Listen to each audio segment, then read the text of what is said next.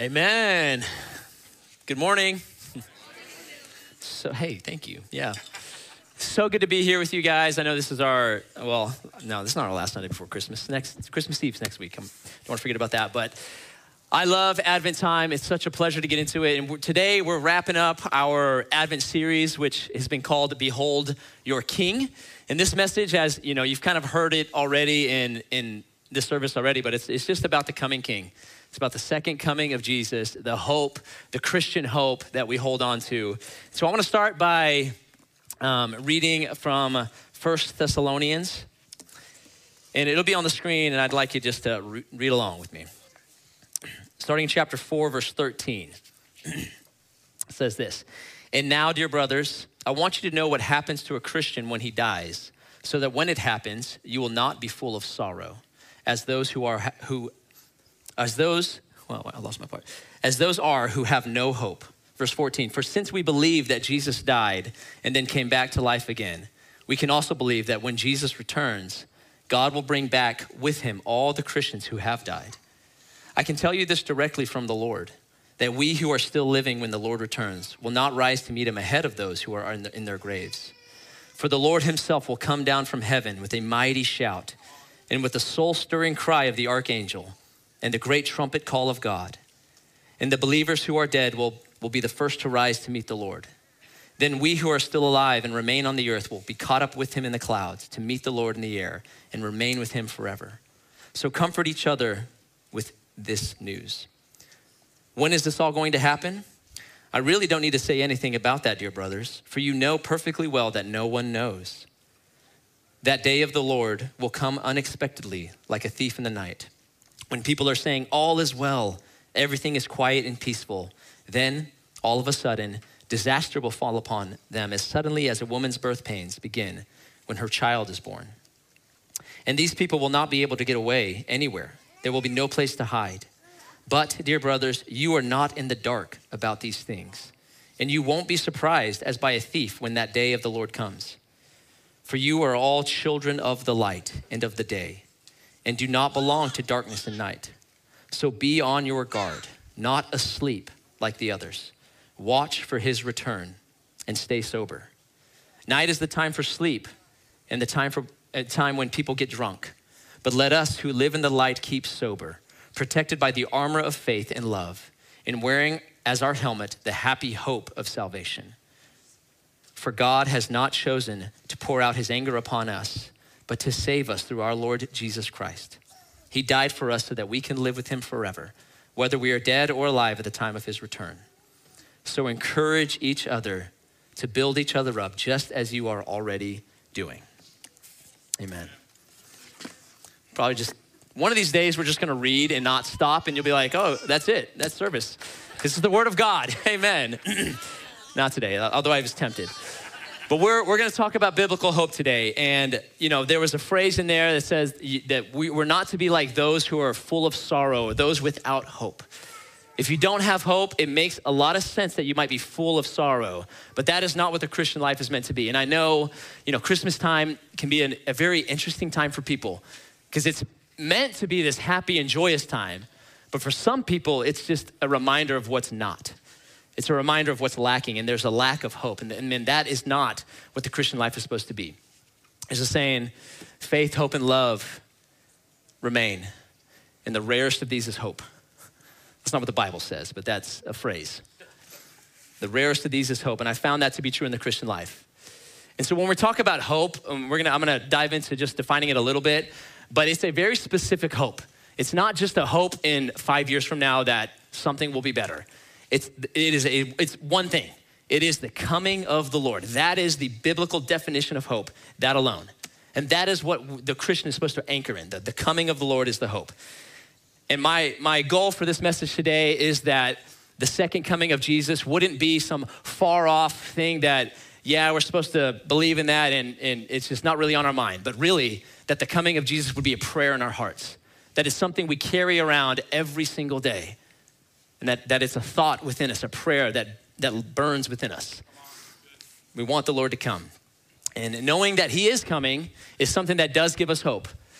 You know, one of the things about Christmas, I think the reason that Christmas, like the lore of Christmas is like this worldwide phenomenon is because it contains this element of hope that people are without, and then all of a sudden Christmas comes and they're with. There's something that's fulfilled in this joyous idea of Christmas. That's why it's such a fun, joyous season. And so I wanna start by defining hope, because for me, the understanding between faith and hope was very blurry. To me, it was like, just Christian words. I don't know the difference, faith and hope. But if I could simplify it, faith is referring to the past and the present, where hope is referring to the present and the future. In other words, faith is a certainty in what is. Hope is a certainty in what is to come. Both come from the promise of God. God has made a promise. So for example, we have faith in Christ crucified and what has been written about that. That is finished. Therefore, we have hope that we get to experience that eternal life. We have faith that in the promises of God written in Scripture. Therefore, we have hope that we get to experience that in our lives. Today, tomorrow, and all the days to come. Faith is a completed promise. Hope is a coming promise. Hopefully that's helpful.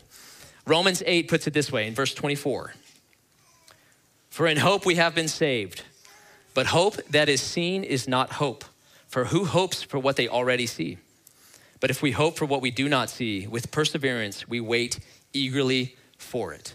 So hope is this idea that one day, it's the future promise. It is just as certain. And this is where the difference is in the world. When we say hope in this world, we mean desire. We want something, but there's not a certainty in it. I hope that the weather's good on Christmas. You have no certainty in that. That's just your desire. But biblically speaking, it is this certainty. I know this is coming. This is a fact. It's just not here yet. It's on its way. It's like the Amazon package. It's like, I know it's coming. I don't have to worry about it. It's on its way. And so I want you to think of a scenario in which there is no hope. Maybe like, a movie scene you've seen, a book you've read where there's like some sort of picture where there's no hope. Imagine, for example, a situation where it's just darkness and there's no light. What would the response of those people be if there's no hope? Well, number one, it would be panic. Panic would set in. People would freeze. They'd huddle in a corner maybe. There would be an abandoning of morals. When there's no hope, people will abandon their morals. You've seen in the movies. There would be escapism. Ultimately, it could lead to this spirit of suicide. I just want out because there's no hope. I grew up, there was a movie that I watched growing up. You've probably seen it. It was called Avatar. Do y'all remember this? In 2009, this is a side note. I don't want to spend too much talking about Avatar on this. But there was this phenomenon. It was like a small one that happened after this movie. Because this movie, if you haven't seen it, depicted this fictional world where these green little alien things. But it depicted this beautiful setting where there was harmony between nature and animals and the people there. And it was just beautiful. But what happened is some people, after having watched that movie, fell into a deep depression. Bizarre. But it was because it portrayed a life that tugged on a longing of theirs, but they didn't have a hope for it. And so there was these unbelievers who would watch this film and be like, almost suicidal, because they were like, that is what should be, something like that. But I have no hope for that. And it was this escapism. It was like, man, giving up. What's the point? If I cannot have that, what's the point? But now I want to contrast that with a scenario where there is hope.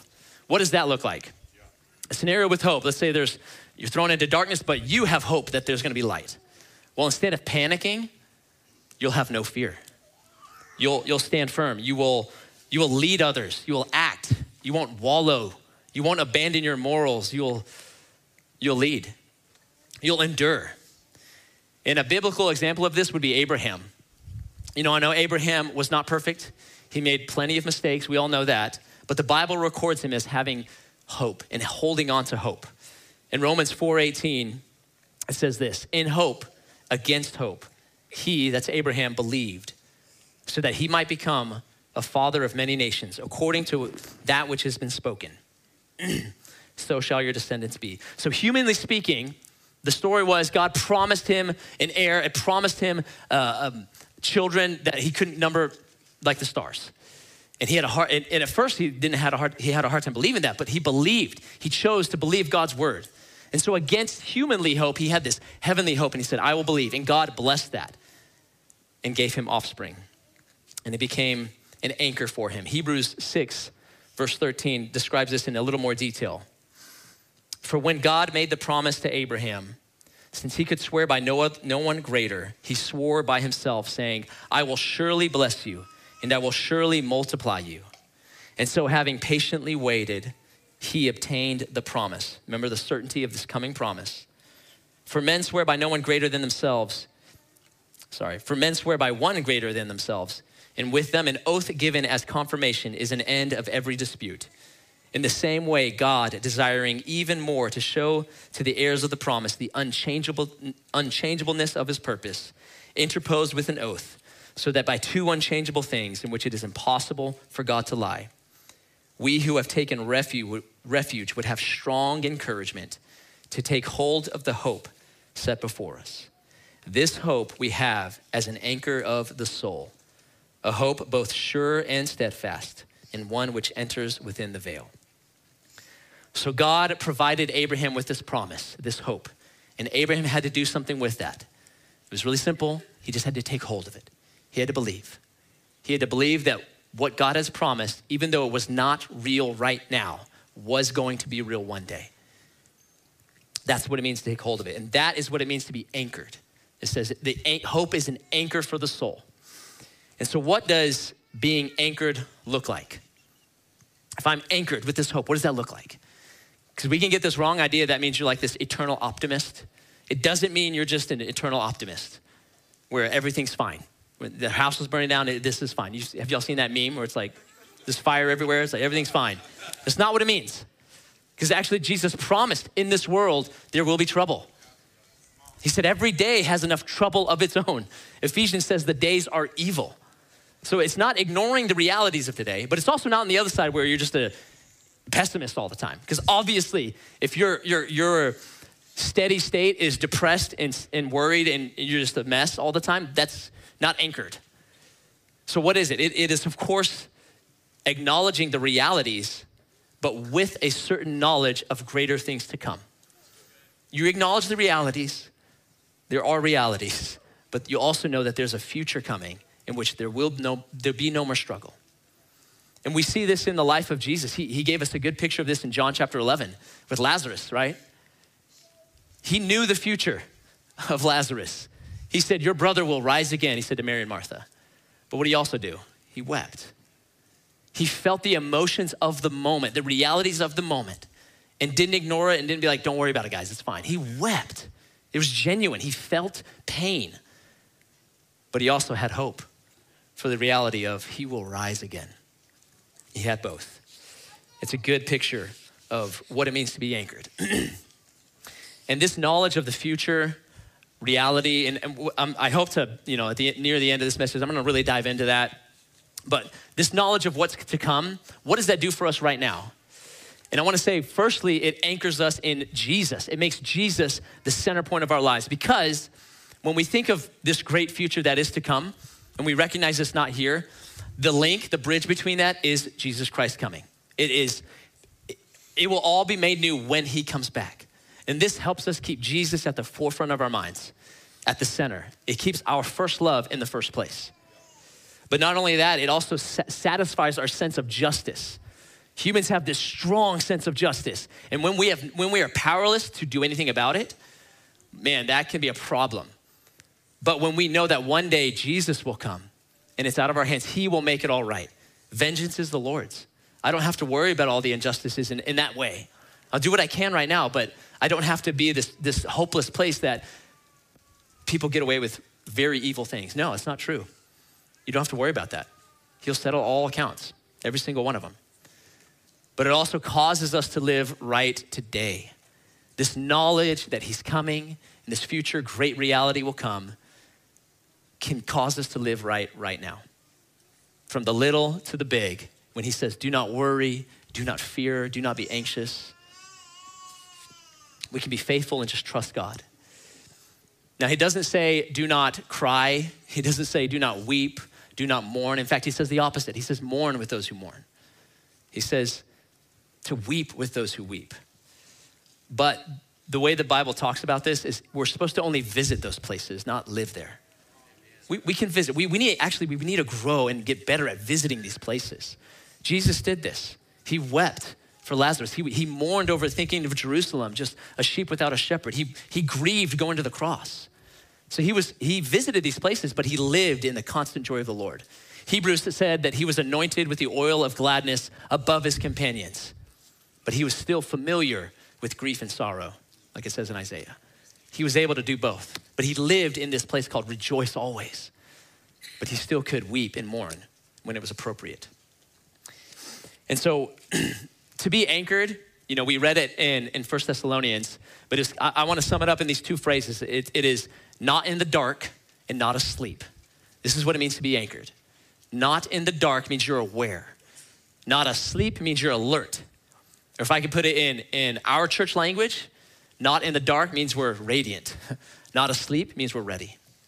Because that's our vision statement. We want to be a church that's radiant, ready for the return of Jesus. This is the thing we hold before us because it's the one hope we know that it is for certain. And so that is our vision.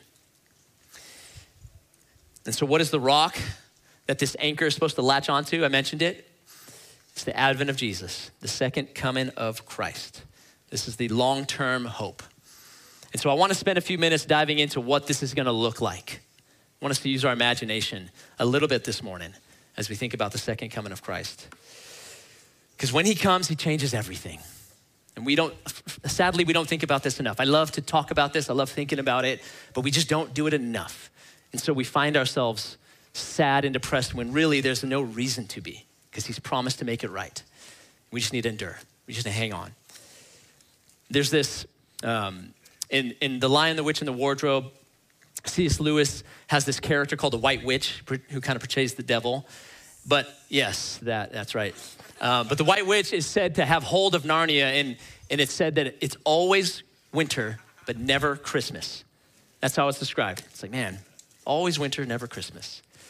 And I think that's a good analogy of our world right now, because the reality is we live in a beautiful world, full of wonder, full of beauty, yet something is wrong, and we all know it. Something is fallen and broken. And so we can find ourselves in this world in a state of always winter, never really Christmas. It's full of wonder, yet fallen. Romans 8, verse 20 says this. Paul writes, he says, "For the creation was subjected to frustration, not by its own choice, but by the will of the one who subjected it, in hope that the creation itself will be liberated from its bondage to decay and brought into the freedom and glory of the children of God. We know that the whole creation has been groaning as in the pains of childbirth right up to the present time. All creation groans and waits for the redemption of the sons of man." Creation is also longing for the return of Christ. In Revelation 21:5, it says, when he comes, he will make all things new. He'll make all things new. So let's picture that. He makes all things new. He says there's gonna be a new heaven and a new earth. How many of y'all have ever thought about what that's gonna look like? Not many, right? A few? Let me read in 2 Peter. Well, in 2 Peter, I'm gonna skip a little bit. 2 Peter 3, verse 13. He says, "But according to his promise, we are looking for new heavens and a new earth in which righteousness dwells." There's a new heaven and a new earth which righteousness dwells. Revelation 22, verse 1 and 2. "Then I saw a new heaven and a new earth, for the first heaven and the first earth passed away, and there's no longer any sea. And I saw the holy city, New Jerusalem, coming down out of heaven from God, made ready as a bride adorned for her husband." And the next verse actually says, "There will be no more curse." So the new heaven and new earth with no more curse. Now I want us to imagine this. Can you imagine grass? Start with simple things. That's just always green. There's no weeds, no thorns. I don't know if we'll need to mow. I don't know. Probably not. Imagine the air, it's just fresh. There's no pollution. Imagine the water in the rivers. It's so pure you can drink of it. Flowers that never fade. I want you to imagine that. I want you to picture these things. But it says all creation. So this includes the animals, right? The ferocity of the animals will be gone. You'll be taking a stroll down the road one day in this new earth, and you'll see a lion sitting down with a lamb in harmony, fellowshipping together. If you've ever been afraid to ride a horse because you're afraid to get bucked off, you won't have that fear anymore. There'll be harmony in the animal kingdom. Isaiah 11 talks about this, and it says, in that day, the wolf and the lamb will lie down together. The leopard and the goats will be at peace. The calves and the fat cattle will be safe among the lions. I mean, God is giving us this language so that we can picture it and long for it. So when we think of the brokenness of this world, we're like, wow, that would be kind of nice, wouldn't it? Man. And he mentioned this thing called the New Jerusalem coming out of heaven. This is the metropolis of this new earth. It's a city called the New Jerusalem. And this is what Abraham looked forward to. Hebrews 11, verse 10. For he, Abraham, was looking forward to the city with foundations whose architect and builder is God. He's building this city right now. He's literally right now working on the city. And one day he's gonna bring it down to this earth and establish it here. Any architects in the room? Are you fascinated to see what the architecture is in this new city? Because Revelation says it's gonna be built with these 12 precious stones. There'll be a river running through the middle of it with the tree of life on both sides. It's gonna be fascinating. But everyone knows what a city is like, right? It's a place with buildings. It has streets. It has residences that are filled with people. There's a common government that everyone's subject to.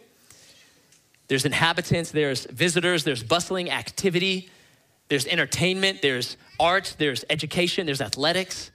This is what a city is, right? And if the capital city of this new earth did not have some of these defining characteristics of a city, it might be a little misleading for the scriptures to continuously call it a city. That's how everyone would have understood the word city. Could have been used any other word. But he said, no, it's a city. There's activity, there's life, there's things going on. It's a beautiful place.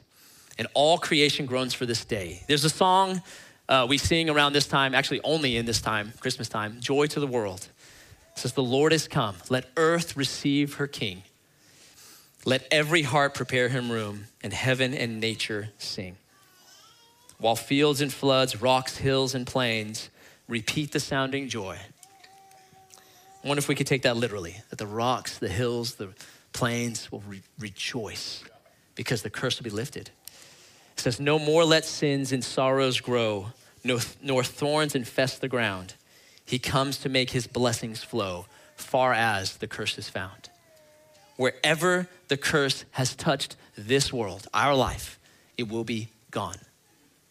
And I think it's healthy to think about, what does that mean? What does that look like? That all the beauty of this natural world would be made new. It'll be glorified. Can you picture, most of us will never visit the Alps or the Amazon rainforest. But in the new world, when he comes again, we can. That sounds exciting. Can you imagine that? Can you imagine a new glorified mountain range? If you think the Grand Canyon is breathtaking, if you've been there, can you imagine a new Grand Canyon that is free from the curse? Picture it. If it's breathtaking now, man, what will it be like then? Because I personally do not think this is too far a stretch of the imagination to think of earth this way. Because he says he's bringing a new earth, not a new realm or planet or anything like that. He says a new heaven and a new earth where we are standing right now. Yeah. New earth. So it goes to follow, well, hey, if there's gonna be a new earth, then maybe there's gonna be a new Niagara Falls, a new Serengeti Plains, new Himalayas, new Northern Lights, you fill in the blank. But this time with full glory. Man, we'll get our chance to visit. If you don't have if you're saving up for a long trip, don't worry, you'll get your chance. You'll get your chance. Because this world that we're living in right now, and all of the natural beauty and wonder is just a glimpse and a foretaste of the world that is to come. Right. It is, we could look at everything in all creation and say, that is prophesying to me of a day in which everything will be made right.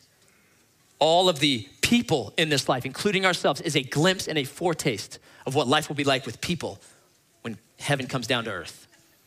This life, this culture, everything is a foretaste of what's to come. And so when I'm eating with people here, enjoying food and fellowship, it's a bridge to understanding what life will be like there when I'm enjoying food and fellowship with my friends in heaven on earth. This past week, we had a staff Christmas party And it was somewhat of a feast, and we had just a great time. But there we read a Christmas liturgy. And there was a phrase in there I want to read to you. It says this, speaking of this feast, he said, may this time we've shared be an echo of that great supper of the Lamb, a foreshadowing of the great celebration that awaits the children of God. That a feast could be a foreshadowing. So this is changing my understanding of every time I have a small meal. Yeah. That when I sit down and eat a taco, I'm like, you know what? This is a foretaste of the tacos to come, of what God has to come. Everything prophesies of this day. That every true joy on this earth is a drop. It is a whisper of the true joy that is to come. Right now, it's a drop. Then it will be an ocean. It's a whisper now, then it will be a shout. This is amazing to think about. This is incredible. It's a foretaste. This is, the best part of this current world is that it is a rough sketch of the world to come. The most beautiful thing we can think of and imagine, we can say that's just a rough sketch of what God has prepared for us. Jesus has gone to prepare a place for us. Wait till you see it. It's gonna be incredible. And so all our lives, we have been dreaming of this, of something like this. And wherever we see beauty, whether it is in water or in a sunset or the clouds or a flower or a deer, man and woman, wherever we see beauty, we know we're just catching a glimpse of heaven on earth. It's a glimpse. All the joy we have ever experienced in this life, true joy from God, is just licking the spoon. If you're making Christmas cookies this week, think about that. Let that prophesy to you. You can lick the spoon and be like, that was good, but wait till grandma's cookies come out of the oven. Like, man, you have no idea. Everything we've enjoyed, the max joy we've ever experienced is just licking the spoon. That's all it is. It's just a tiny picture as well. And I'm just talking about the environment, because there's more to it than the environment. There's activity in heaven, on earth. There's gonna be a lot to do. We will eat, first of all. We all know that there's this thing called the marriage supper of the Lamb, where we'll eat. And Jesus will finally break his wine fast. It says in Luke 20:22, he said, I'm not gonna drink through the vine until the coming of the kingdom. There'll be a big celebration at hand. Picture it, all the saints with Jesus Christ at the head of the table, feasting, enjoying food. And listen, I think it is fair to think that if there's gonna be new wine in heaven, there's some logic to say there's gonna be new coffee in heaven. Seriously. It may redefine your time with Jesus. You're like, wow, I'm actually sitting and having a cup of coffee with Jesus. This is legit, this is amazing. But there will be beautiful fruit that we can eat of. I mean, there's gonna be so much to enjoy. We'll travel around, whether that be a leisurely walk or traveling at the speed of thought, I don't know, but I know we will move around. There will be art and culture and progress and achievement in this new heaven on earth. We will engage our minds like we've never done before. We'll be able to read and learn. I mean, you can finally learn everything you've ever wanted to know in the new heaven. You can settle the debate you've had. Maybe you've had a theological debate about predestination or free will. You can settle it there. In fact, you can just go over to Paul's door, knock on it and say, hey, what in Ephesians, what is that? Can you explain that? You can just chat with him for a while because you can learn finally. And I'm not saying, I don't believe we'll be omniscient when heaven comes down. That's God. But I'm saying I think we'll be able to have the capacity to learn infinitely. We can learn. If you ever wanted to learn how a star burns, you can learn that. Or play the cello, or learn all of world history. That's interesting to me. Clear up some conspiracy theories that some of y'all have. You know, like, oh, we did land on the moon. Okay, never mind. Sorry about that. Whatever it is, clear it up. You can learn someone's life story that's from the Bible, your favorite Bible character, Zechariah or whoever. Learn the nature of a crocodile. I mean, this is real stuff. I know this sounds like fantasy, but it's not. Where did all the fantasy and sci-fi things get this idea from? It comes from a little bit of reality. It's a glimpse. It's a foretaste of what is actually coming. There'll be plenty of time to pick the brains of your favorite Bible characters. And there will be exploration. I think we'll explore this earth, and not just this earth.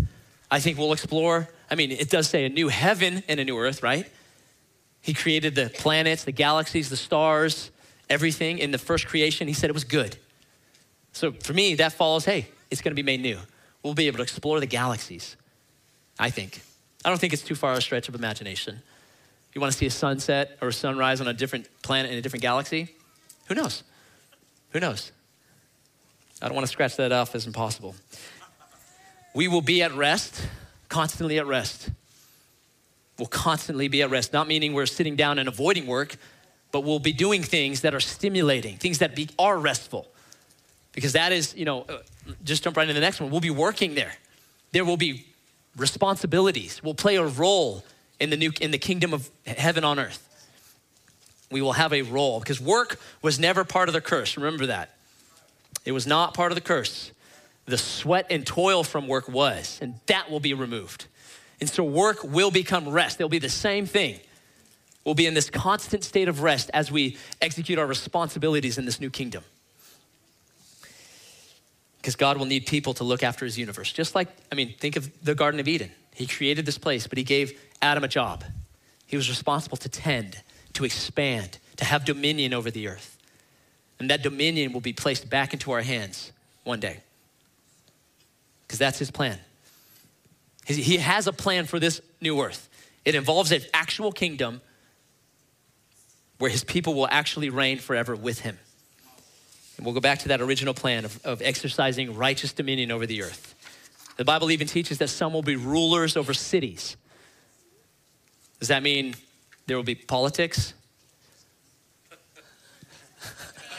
Long pause for that one. In a way, yes. Except that the government will be on his shoulders entirely, and it will always increase. It will be a benevolent dictatorship. In other words, a king in a kingdom. That will be the government. That will be the politics of this new earth. It will be a king. It's the kingdom of heaven on earth. And over again, the scriptures make it very clear that the political powers that have been in the hands of fallen men and women that have been so twisted and sinful will be put back in its rightful place in the hands of Jesus Christ. All authority given to him. And then what's he gonna do from there? He's gonna delegate it back out to us, those who have been faithful. And he'll have true leadership roles in this coming kingdom. There will be leadership roles. People will rule over lands or rule over cities, whether it's few or many. Some will rule over nations. And we kind of see a picture of this in one of the rewards that Jesus often talks about is this idea of a crown. And a crown is a symbol for ruling. So when we see that, we think he's gonna give us this shared responsibility over his world to help rule and reign with him. And all of us will have some sort of responsibility in which we will serve God. And scripture teaches over and over again that our service to him now, and I'm not talking service like I work for a church, I'm talking service just you being faithful with God has given you, will be evaluated, and he will award you then with what you need to do. It says in Luke 14, for everyone who exalts himself will be humbled, but he who humbles himself will be exalted. So the humble servant who's just faithfully serving, doing, maybe it's just washing dishes or whatever it is you're doing it faithfully unto the Lord, you will be rewarded for that. You'll be given authority in heaven for that. The one who's lording power and authority over others, that power will be taken away. If you've been faithful with little, you can be faithful with much. Luke 16 says that. There will be plenty to do. There'll be a God to worship and serve. There'll be friends to enjoy and to fellowship with, a universe to rule. There'll be purposeful work. There'll be an eternity of exciting learning and discovery with God, of God and his creation. We'll learn more about God, and I don't think we'll ever stop. He's infinite. But not only that, there's gonna be a lot of relationships to enjoy. Relationships will be very strong in the coming kingdom. Now, I don't think there won't be any literal marriages or families in that way. The purposes for all that would have been fulfilled. Because we'll all belong to a family there. We'll all be children of God.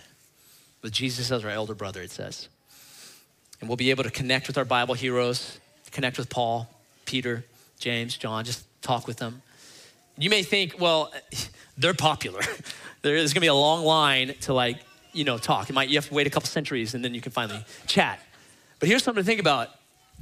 They might want to talk to you too. We think, oh my gosh, it's Paul. He might say, hey, it's Chris. Hey, it's Mike. I've been wanting to talk to you. And y'all can have true relationships, and when you learn one another and grow together. And our bodies will be whole and healthy. Amen for that one. We need that. There will be no more suffering. There will be no more pain whatsoever. Amen.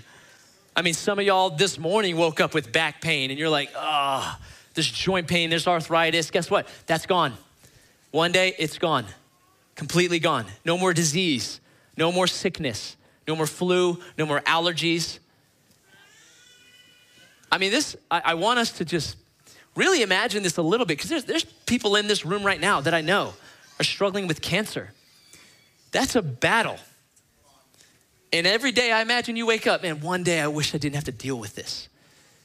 And there's a promise, and this is what gives you hope. There's a promise. He says, I will take away every pain. There will be no more sickness, no more death. It will be gone. That suffering will be gone. No more handicaps. I read about this hymnist named Fanny Crosby from the 1800s. She was born blind. And there was a preacher who was trying to empathize with her, basically saying to her, it's such a shame and a pity that the Lord didn't give you sight when he gave you all these other gifts to write hymns. And she gently rebuked him, saying, no, actually, when I get to heaven, the first face that will gladden my sight will be that of my Savior's. Don't take that from me. Not many people can say that.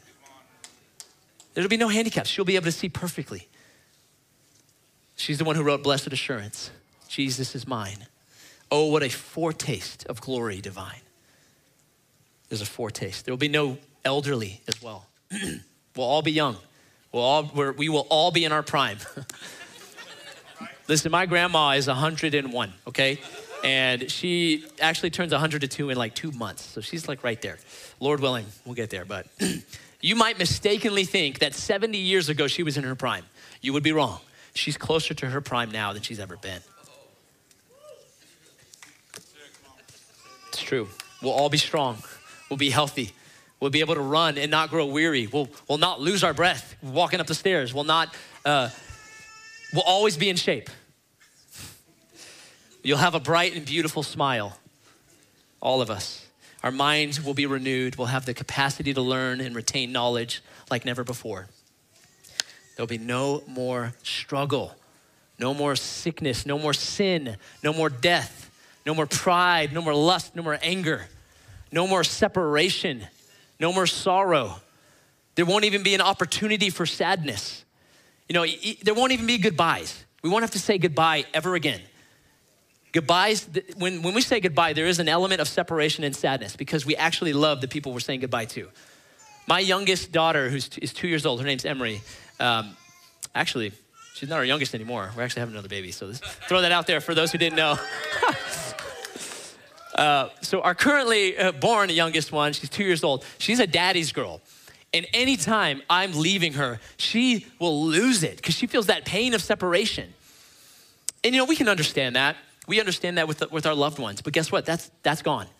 There will be no more sorrow. He will wipe away every tear. Essentially saying to little Emery, hey, it's okay now. Daddy's here. It's okay. We're together. There will be no separation, no sorrow, no temptation even. We'll finally have everything we've ever wanted and nothing that we didn't want. A place where you fit right in with everyone you love, fully loved and accepted yourself. Sounds like a good place. But here's the best part. What makes a house a home? It's not the carpet or the furniture or the paintings on the wall. It's the people that are there. So who's gonna be in this new heaven on earth? Well, one, all the saints throughout history will be there. Every saint that's ever lived. The angels will be there who have faithfully yet secretly served the Lord through serving us without us even knowing it. Hebrews 13 says, take care when you entertain strangers because you might have entertained an angel without even knowing it. So you might recognize a few of them. You're like, wait, you? I thought you were just the mailman, like you might recognize a few of them. But Jesus Christ will be there ruling on his throne, and God the Father will be there. God the Father will finally come down and be with us on earth forever. Forever. And Revelation 21:3 will be fulfilled that says, behold, the dwelling place of God is now with men. Literally. If we look, we say his son was here. His spirit is here right now. But then at last, God the Father will be here. His dwelling place will be among men. And this is what Advent is about. His coming. This is what Christmas is about, really. We say this name, Emmanuel, God with us. We think of that first Advent, amen. He is with us. Guess what? There's more. That's a foretaste. Even that glorious moment is a foretaste and a glimpse of what is to come when God will establish his kingdom on this earth. And God will be with us, Emmanuel, God with us. That's exciting. I'll get the band to come on up. I hope I've painted a picture. I know I'm just like touching on these random things about the new heaven and the new earth, but it's something that I don't hear a lot talked about, something that we don't talk about enough. And when we're talking about Advent, there is no Advent unless we're in this current place of lack, of struggle, to where we actually long for something to come. And I would argue that many of us have experienced that, and many of us in this room this morning woke up with pain in your heart because there's a lack. Something is broken and something is wrong. And maybe there's no hope for fixing it in the next 10, 20 years. Here's your hope. In the next 1,000 years, it will be made right. Everything will be made right because God will come and be with us. This is my hope, and I want it to be yours. His coming. When we think of Emmanuel, we typically only think about that around Christmas time when someone sings, O come, Emmanuel. But I want us to let that go deeper this morning, that God will be with us, truly. He himself. In Ephesians 1, it says that he will finally bring all things in heaven and earth together in unity under Christ, our head. And we must let the knowledge of what's to come, which is hope, we must let that hope anchor us for today. Because we're going to experience dark days. I don't need to tell you that. You know this. You're going to experience hard times. Jesus even said that in that time, the sun will be darkened. The moon will not give light. The stars will fall from the sky. It will be literally dark. But I think about last week, you were here if we had the kids play. Right before the play started, what happened? The lights went dark. Dim the lights. Why? Because the show's about to begin. I mean, when it gets dark, it's like, hey, what does he say? When all these things begin to happen in Matthew 24, what does he say? Straighten up, lift up your head. Your redemption is drawing near. It's getting bad, it's getting worse. Good, straighten up, lift up your head. Our hope is coming. The redemption is drawing near. He's saying to live a life full of hope. I mean, that is what that means. It's be hopeful. Don't worry. He's coming, he's gonna make it all right. He'll make everything new. Which means that everything we do today will count for tomorrow. Everything we do for the glory of God, whether it's public or private, will find its place in the eternal kingdom of heaven. Let that give you courage. Everything will go through fire, and if it remains, it will find its place in the eternal kingdom of God. Every honest intention, every awkward word of trying to witness to somebody, every gesture of care to someone in need, every groan or mumbled prayer, every struggle towards obedience, everything done out of this relationship filled with love, peace, and hope, and joy, and all the fruit of the Spirit with our Father, everything done from that place will remain. And we'll see it one day, and it'll be a joy. The last thing I'll say is that, as we open up presents on Christmas morning, I thought about that as being a sign. Now, I guess I'm thinking about everything being a sign now, having even just prepared this message. But as we open presents on Christmas mornings, what I'm gonna tell my kids is that, hey, this is a sign. This unwrapping, this unveiling of something new is a foretaste and a glimpse of what God will give to us one day One day he will unwrap and unveil this thing called the new heaven and the new earth. And that which was lacking will be fulfilled. And the kingdom of this world will have finally become the kingdom of our Lord in Christ. And he will reign forever and ever. Let that be our hope, church. Let's stand.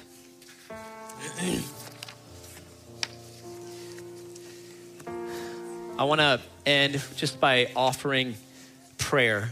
And so if you're a life group leader, if you could come to the front and just stand on my left and right now. But we often end just with this offer. If you need prayer for something, to come up and receive it. Because I know for a fact there are people here, when you even say the word hope, it just hurts. You're like, no, I don't have that. Because of something going on. And if you're lacking hope right now, I would one say maybe it's been misplaced. Maybe you've hoped for a relationship to work out, to get better, and that's short term. Maybe you've hoped for healing and it hasn't come. Maybe you've hoped for a job, or maybe, whatever it is. But the biblical hope that we're speaking of, if we're gonna be true to the scriptures, is the hope in the coming of Jesus, where all of that pain and sorrow, God will take care of. And so I'm gonna pray, and as I pray, you just slip out in the aisle, come up, receive some prayer, or just turn to someone next to you and say, hey, I'm lacking hope. And may the God of hope fill us. I'm gonna pray. Father, we love you, and we do pray that the God of hope would fill us with all joy and peace as we trust in you, that we might overflow with the power of the Holy Spirit. Spirit of God, we love you. We thank you that you've gone before us and to prepare a place for us, Jesus. And as we just wrap up this Advent season, as we get closer to Christmas and the unwrapping of presents and the celebration of that time, I pray that everything we do would remind us and prophesy to us that there's a day coming that Christ will return and make all things new, that he is the coming King. We long for you to come and reign. We pray this prayer, Lord. Let your kingdom come. Let your will be done on earth as it is in heaven. Let your kingdom come on earth as it is in heaven. We say, come, Lord Jesus. Maranatha, come, Lord Jesus, we pray. Amen. If you want prayer, come on up.